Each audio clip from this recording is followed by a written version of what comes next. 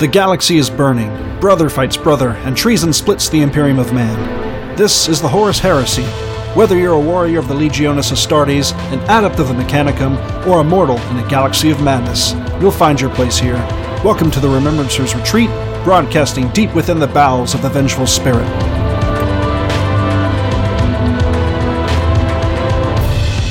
Well, fuck a duck. That is just as creepy every time it does it.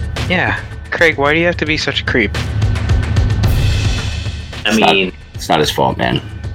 Look at his dead eyes.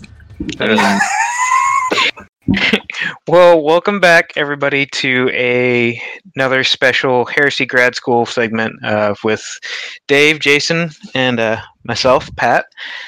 We're just remarking on how creepy our recording robot looks. He's just really creepy. He is. He's like a bear. He's got dead eyes, but he's also like way too into it. He's very eager.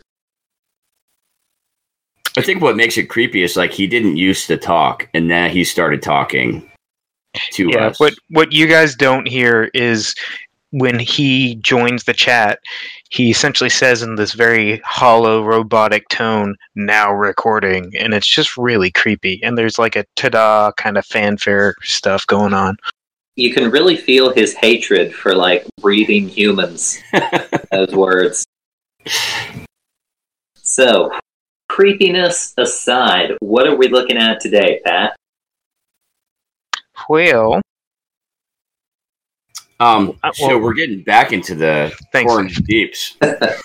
Sorry, we're getting back into the Coronid Deeps, specifically Manichaea and then the Cyclops cluster. Excuse me. Excellent.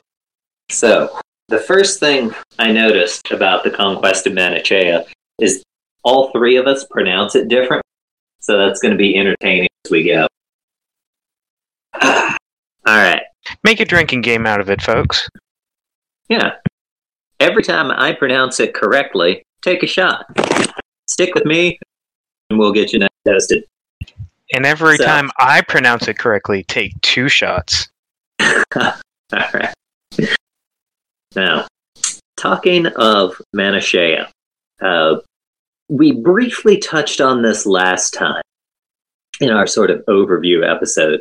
The big points we want to get across about Manichaea, it's sort of the first of an almost template base to the attacks Horus starts to launch, re-seizing this territory he's conquered during the Great Crusade. But it's actually personally led by Horus, this sort of dark compliant, returning back the way he's come. And takes place between 006 and 008 and 31. Now, last time we mentioned the entire Coronid Deeps, it's a pretty big deal. The issue that the entire Coronid Deeps is having right now, the Ruin Storm has more or less severed it completely from the Segmentum Solar. Nobody knows what's going on. Manichaea itself, it's a really highly developed hive. It's the seat of power for multiple subservient systems. You've got the Cyclops cluster, which is a really mineral-rich, highly mineable chain that we'll talk about here in a minute. Last time, Dave mentioned Port Maw. That's very iconic, even on into the 41st millennium. It's a major staging point for loyalists throughout the war. You've got several night worlds. You've got 2 full-fledged forge worlds that we'll be talking about a little later. You've got 20 or more aggro worlds. Now, this entire system is on high alert from Istvan III. Like we talked about last time, it's not so much a warning from the Imperium at large. The Imperium at large is trying to tamp down on Istvan III atrocity getting out and about. This is actually because of renegades and survivors from Istvan III falling back through the system. And because it is very adjacent to the Istvan system. Now, the whole system of the Coronid Deeps is mainly defended by Solar Auxilia and Imperialis Armada.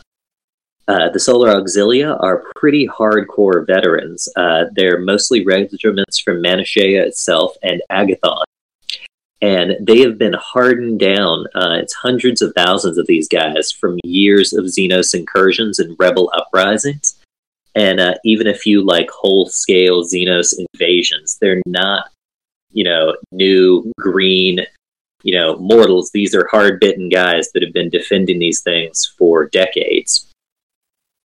So in the last part of 006 M31, official word finally reaches the government of the Coronid Deeps that the traitors won and broke out of Istvan V. And actually still disbelieved at large until loyalist remnants and survivors start to trickle in. Because again, the Ruin Storm has pretty much cut them off entirely. So one thing I wanted to take a little side note here and talk about is this little box off called The Sundered and the Black. And let's see, this is going to be on page 19 of book 4. And I thought this was really cool. We touched on something sort of similar back during our Istvan 3 coverage. But it's really neat because it's another thing that where Forge World has very cleverly worked into their own history. Basically, a free range to hobbyists, enthusiasts, to go out there and do what you want to do. Because they list here, it's a kind of neat little quote, truth is the first casualty of war and rumor its first child. So the deal here is that everything here is moving really, really fast. Astartes are rolling through stuff. Solar Auxilia are getting mowed down. The Mechanicum Tagmata are fighting back and forth.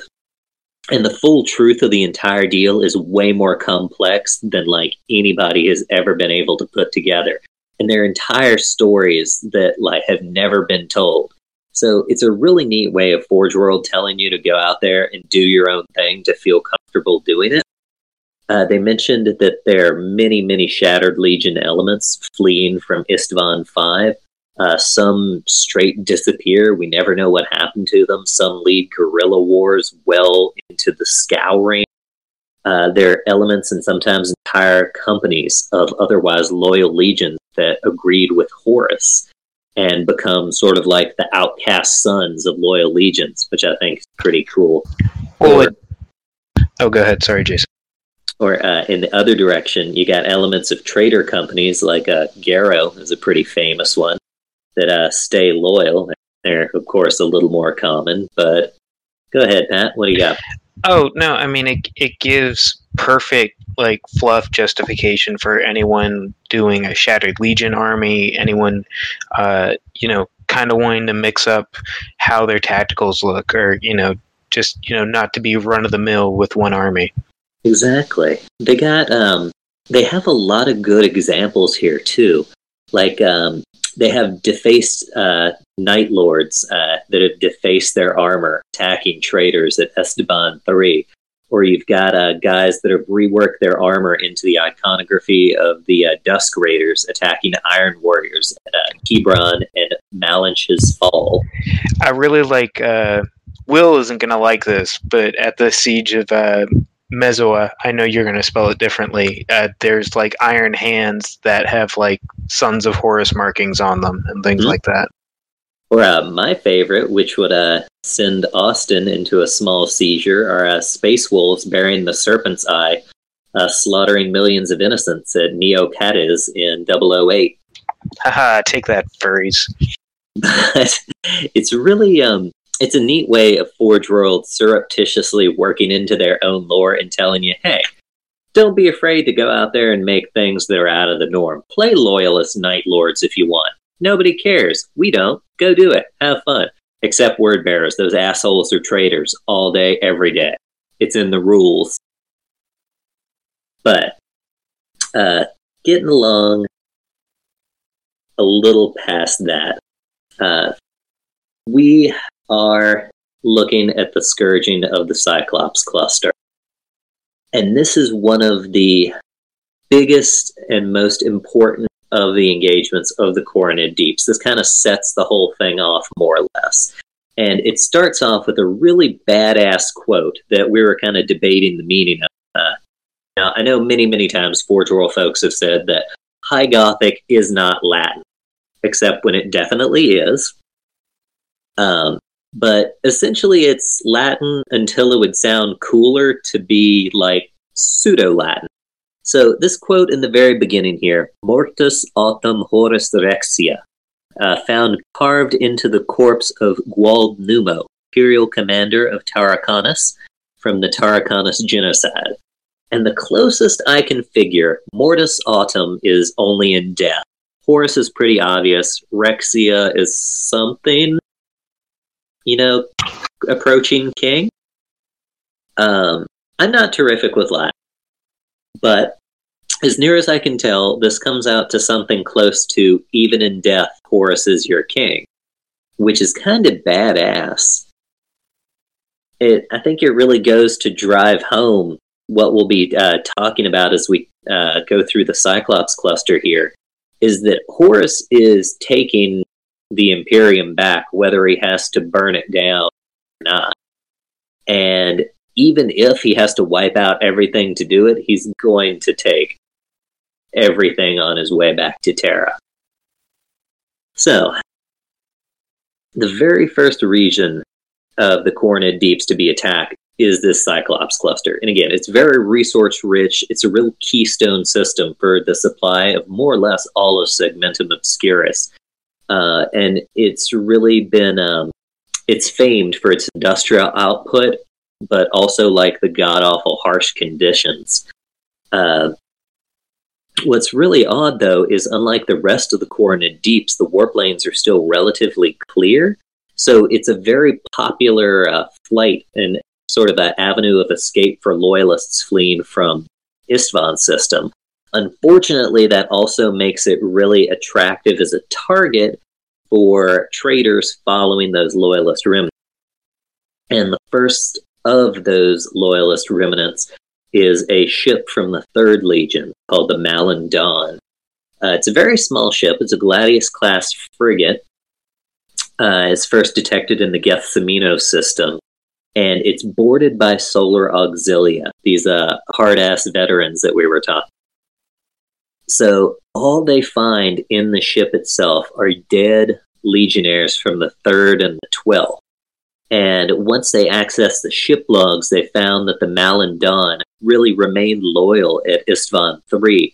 But as it was trying to escape, it was ambushed and boarded by a 12th Legion ship.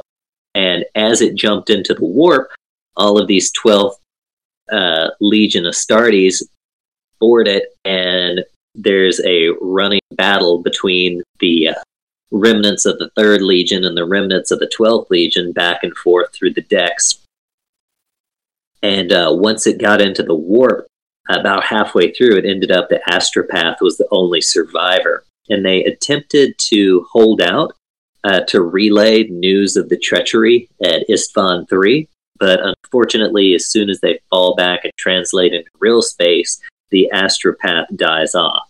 Now, fortunately for the Loyalists, it ends up, Battle Captain Garrow is, all ready to deliver that message to Dorn anyway.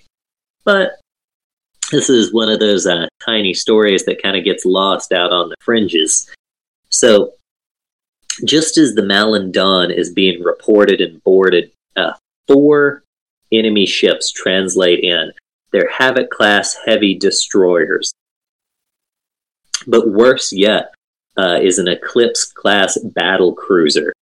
These guys are from the 507th Attack Squadron, which is the Imperialis Armada specifically attached to the 63rd Expeditionary Force, which, if you guys will remember, that is Horus's personal expedition fleet. And this Eclipse-class battle cruiser is registered as the Icon, and it bears the dark green of the Sons of Horus. So very spooky, coming in the system the first time. So the Trader's fleet here immediately engages these 2 system monitor ships in the Gethsemane called the Gaius Harab and the Brazen Bull. Now, these things are typical mortal ships. They're not as fast and they're not as heavily armed as Astartes ships, They're kind of slow and a little clunky, but they are super heavily armored. I think the difference between like a Lehman Russ and a Predator. A Lehman Russ is a lot slower, but hella heavily armored compared to like a Predator battle tank. And they have some pretty good luck out of the gate. The Brazen Bull actually manages to eliminate one of the Havocs with a lance to the plasma reactor. Kind of a lucky shot there. But they receive a pretty frantic call from what remains of the Malandon skeleton crew that the destroyers, the Havocs, are providing a distraction because these really heavily armored system monitor ships are super powerful in formation, but again, they're slow. It can be a big problem for them if they get surrounded. So these destroyers are engaging them to the front, and the Icon is moving into a flanking position. And this causes a huge problem because it makes the crew of the Brazen Bull panic and attempt to come about to face the Icon and keep it in sort of the optimal zone for bringing their weapons to bear. Now, this is a big issue because much like an overlapping shield wall, if you move one thing out of position, now you have a gap in your defensive line. And this allows some of the destroyers and macro cannon broadsides from the Icon to really damage the Brazen Bull beyond repair. Now the Gaius Harab is out on his own. The destroyers are really quick to just bracket it with torpedoes and cripple it. And in an almost spiteful gesture as the Icon is leaving the system, it dumps off a bunch of dread claws with a bunch of angry Sons of Horus legionaries, which are sadly just going to like immediately eliminate any mortal they find when they board the Gaius Harab. And the problem is, without the system monitor ships to kind of put together a defensive cordon, all of the gun stations and the watch posts that surround the planets in this system are really easy to just outrange and outmaneuver because they can't, bring themselves into, any sort of different alignment like a system monitor ship could. The system monitors are there to soak up damage and really form that defensive line. So, hey Jason, can I just take a minute here to talk about the the awesome lore and description that the Black Books go into here for void warfare and the war in space surrounding the Horus Heresy. We're going to have Austin and Steven on at some point to kind of go over this with us. But already we've introduced like 3 new classes of ships. So if you're at all familiar with Battlefleet Gothic or Battlefleet Heresy, the names of these classes of ships, right?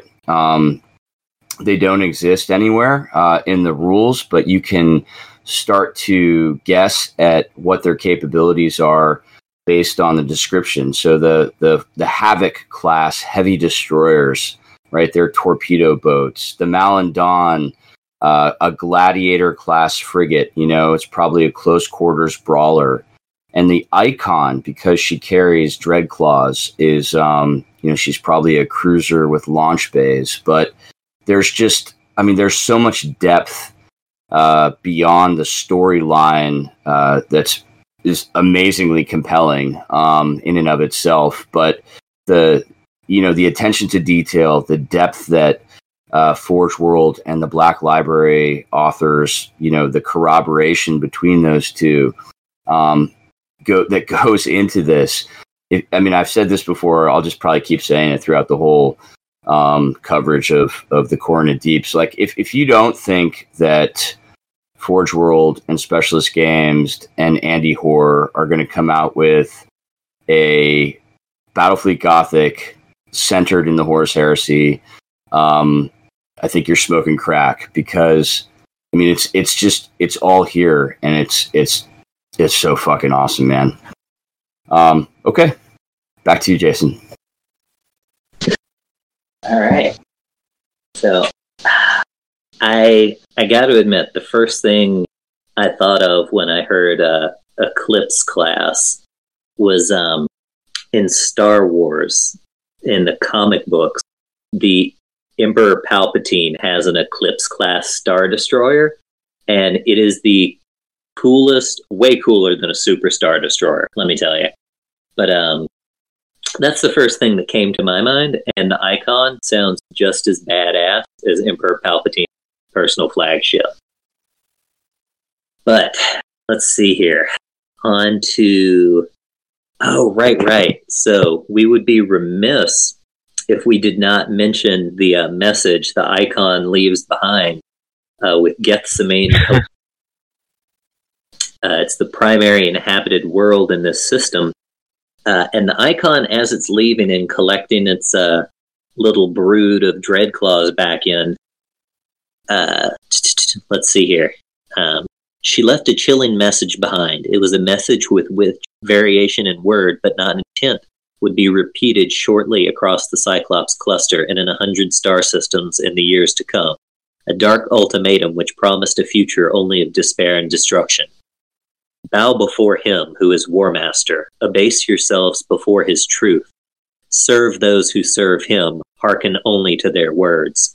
The Imperium is his. Mankind is his. You are his. Submit to the War Master or die by his hand. There is no other choice, and you will be given the chance to kneel but once. Horus is Lord. Horus is death. And there's a series of badass quotes throughout the entirety of the Black Books, but that's one of my favorites. Just got chills down my spine. Right? It's like, you will be given the chance to kneel but once. That would be a terrific, company tagline. For me, there's a whole series of quotes in the Black Books, but that is definitely one of my favorites. Now, the traders are being very careful to really keep their activities here clandestine. They're being very surreptitious. They destroy the astropathic relay here in the Gethsemane system, which really it prevents any warning from getting out and about. And over this initial assault, more than 20 frontier outposts, just like the Gethsemane system, have gone dark.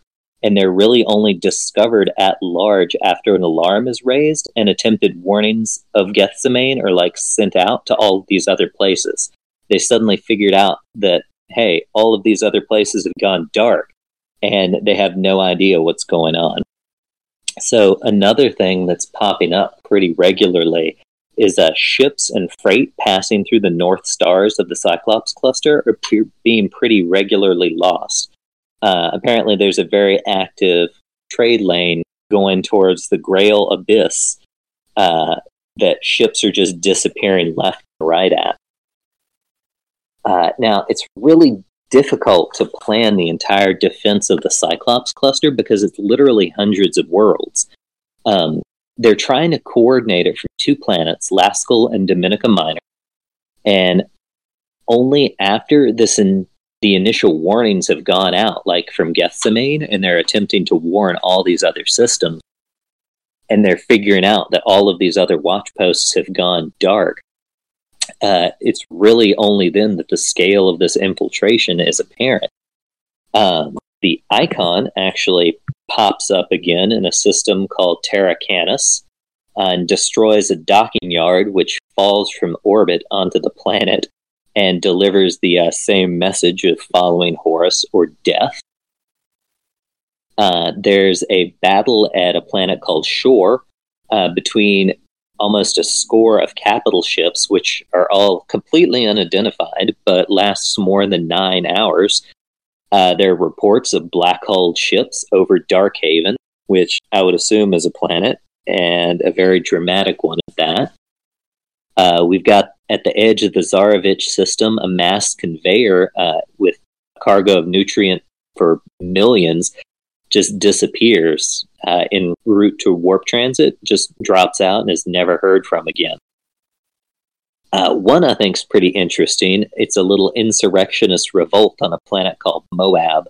It actually takes 5 whole weeks to fully suppress in a pretty bloody campaign.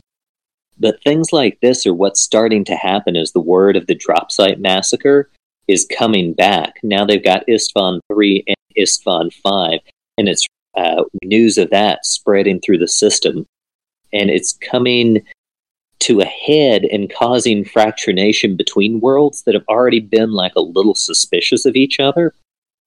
It's making them even more isolationist and really shutting them down.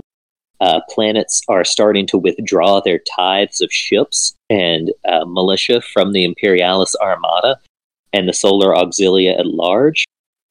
There's even reports of an underground war on Cheopsis Hive, another very heavily fortified, built-up hive, almost similar to the underground war on Calth. And the problem is, though, as big as a deal as this planet is, with the environment of suspicion, isolation going on, a lot of warnings and of attacks and whatnot from these planets are pretty much going unheeded as all the individual worlds lock themselves down. One part I thought was kind of neat, sort of a touch to one of Graham McNeil's novels. There was a report of a dragon-proud battle bard, perhaps once emerald and gold, seen taking on supplies near a world called Fellwatch Keep. And I think that's a hint to, what is the ship for the salamanders called? The Charybdis? That features pretty heavily in Graham McNeil's Shattered Legion books. But I think it's pretty interesting that, I do love Graham McNeil's habit of whenever he writes a new book, he touches on, I feel like, every single other book he's ever written. So it's pretty entertaining that now Forge World is touching on Graham McNeil's books. Well, it's a very, intricate web.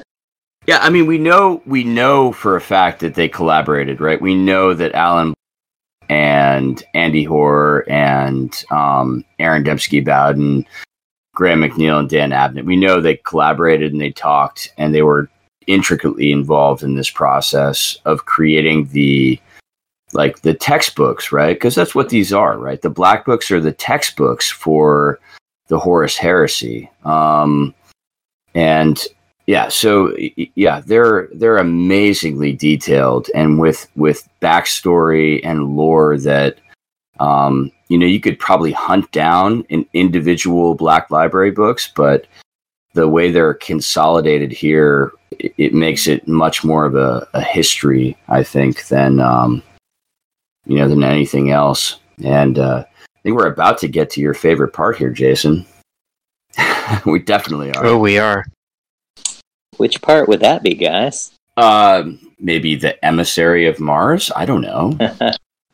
There's tech priests and what have you. That is quite a deep dive there.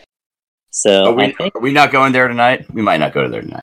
I think we should hold on to that for next time. The goings-on of Regulus, that crafty asshole. I think we should save that for next time. Hey, Regulus is a smooth Regulus operator. Is like Erebus for the Mechanicum. Slightly less dash. But cooler. That's the thing. Everybody hates Erebus, but I can dig. I have yet to even Regulus. meet a word bearer that just... Everybody I know that plays word bearers just loathes Erebus. He has decent rules, but it's ingrained in everyone that He's after you read the first 3 books, you just it's hard stuff. It's like the opposite of models with bad rules that you play because they're so cool. Erebus is such an asshole that even though he has pretty decent rules, people still don't play with him. Yeah, I've never seen him on the table. Have you? I have. I've seen Steven use him once, and he miscast twice, the second of which exploded his own head. That's totally fitting. All right, guys. Well, that is the length and breadth from me for this evening. No, thanks, Jason. Thanks for taking us through that deep dive, guys. And, this is the second part of our coverage on the Coronid Deeps. We've got a lot more to go. man, this is gonna get really good. We're gonna get Dark Mechanicum. We're gonna get Night Houses. I mean, we're gonna get all kinds of deep lore and get into how Horus wages this war of galactic, anti-compliance, right? Because he doesn't give a shit about holding worlds. I mean, he's like, it's just scorched earth, man. He's burning as he goes. He's not like, he doesn't give a shit about leaving behind any type of governance. He's literally sowing destruction in his path back to Terra. And it's dark and it's fucking grim. It's totally what I want. Yeah, I mean, we're going to be touching on big battles, but even, like, there's some espionage that goes on. A lot of Alpha Legion shenanigans and stuff like that. But, I mean, yeah, like you were saying, he's just burning a path, but I think he's really working on the fact that, cut off the head and the body will die. It's amazing as we go through this, like, a ship, like the Icon, will take out a planet, maybe company or less of Space Marines will bring a civilized world to its knees, right? So, I mean, when you think about the strength of the Traitor Legions and the way they have to fight back to, the Segmentum Solar and Terra, this is what it's all about, man. To me, this is totally awesome. So, but thanks for hanging out with us, guys, and hopefully we'll see you again next week. I think we're going to try to do this like once a week. So, yeah. Yeah, definitely once a week. And I mean, I think we originally estimated, this is going to be like a 3 or 4 episode. I mean, it will not. This is, I mean, I am just, hopefully predicting maybe a 7-part series. So, optimistic, yeah. But there's a lot of cool stuff we're going to cover. Even like stuff in the Age of Strife and that kind of stuff. The things you don't think about. So I'm really looking forward to it. All right, crew. All right, guys. Cheers. All right. See ya. Craig, fuck off. Fuck off, Craig. Nobody loves you. Recording ended.